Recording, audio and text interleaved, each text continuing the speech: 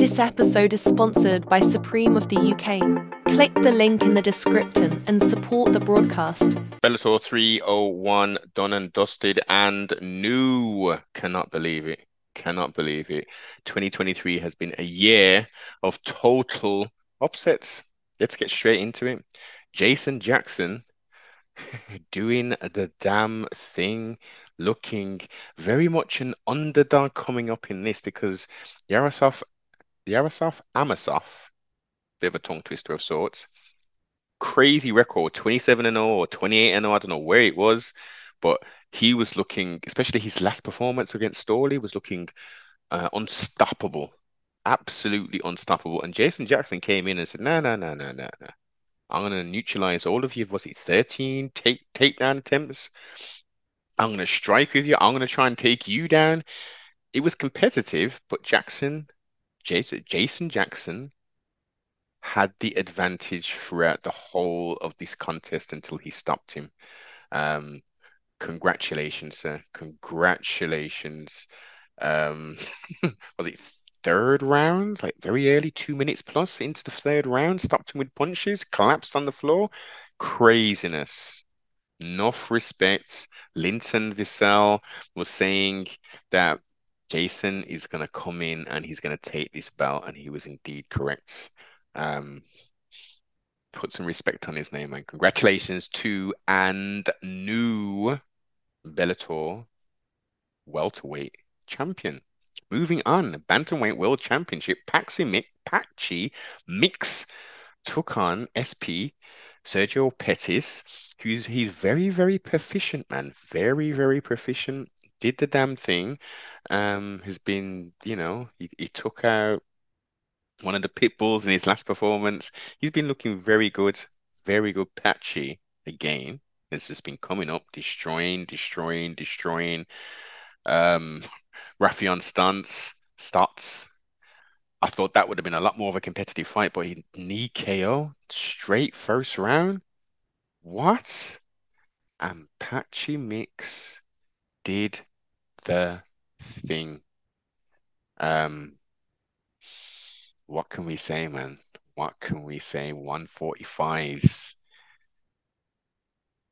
I don't know, 145, 135s. He's in that bantamweight division across the whole of the promotions is stacked.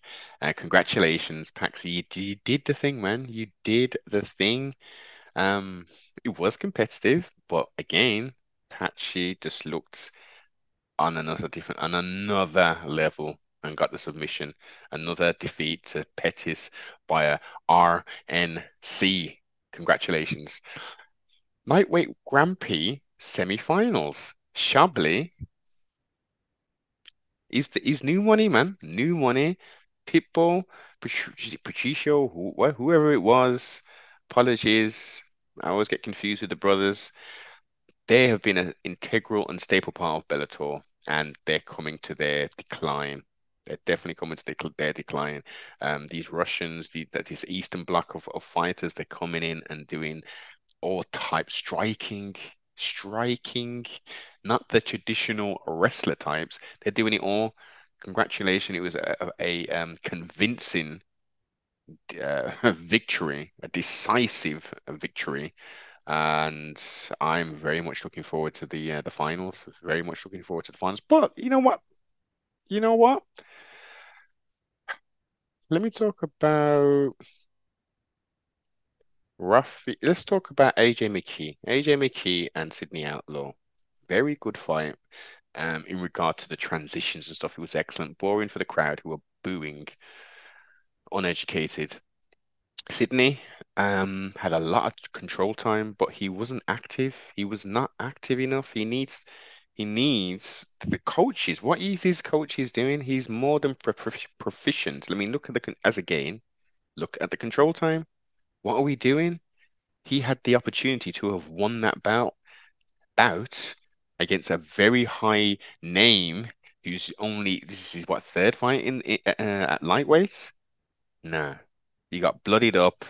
He sustained multiple hits. The the strike. differential was like, come on, it was crazy. AJ got the victory. Congratulations. Not the best in regards to a fan friendly performance, but he did the thing, man. Based upon the situation. Raffion starts. Danny Sabatello, home turf of sorts, crowd. I mean, was there only like 1,500 people in this audience, in this arena or something? Because for their, and it looks like it was their last event. Because Raffion was say he tried he should have said that at the start, to be fair.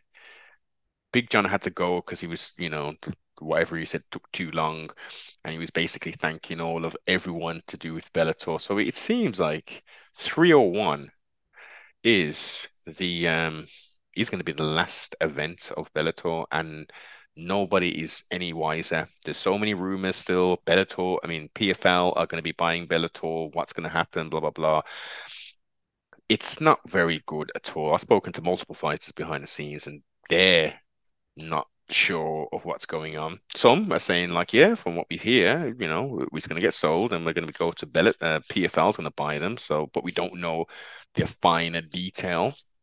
I think it's horrible for fighters to be in that position. But let's see how it unfolds. Prelims, the only prelim I want to talk about is Tim Wild, Wolverhampton, representative, renegade trained, and got third round KO. Almost a walk-off. Almost. It was competitive. The little guy, let's get it. Let's get it. Um, he got him down multiple times, man. He got him down multiple times. He was a good wrestler. Cracked him a few times, but Tim's got a chin on him. That's it. Mike Hamill, 11-6, taking on 17-4 in West Midlands.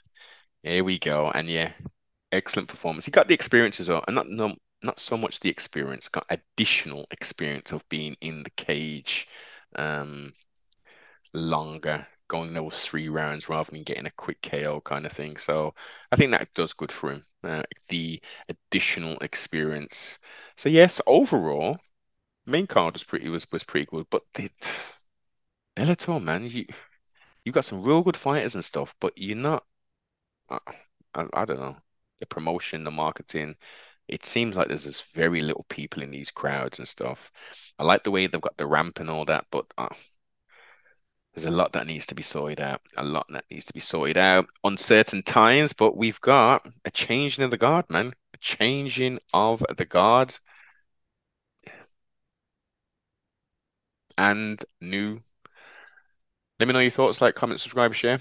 Adios.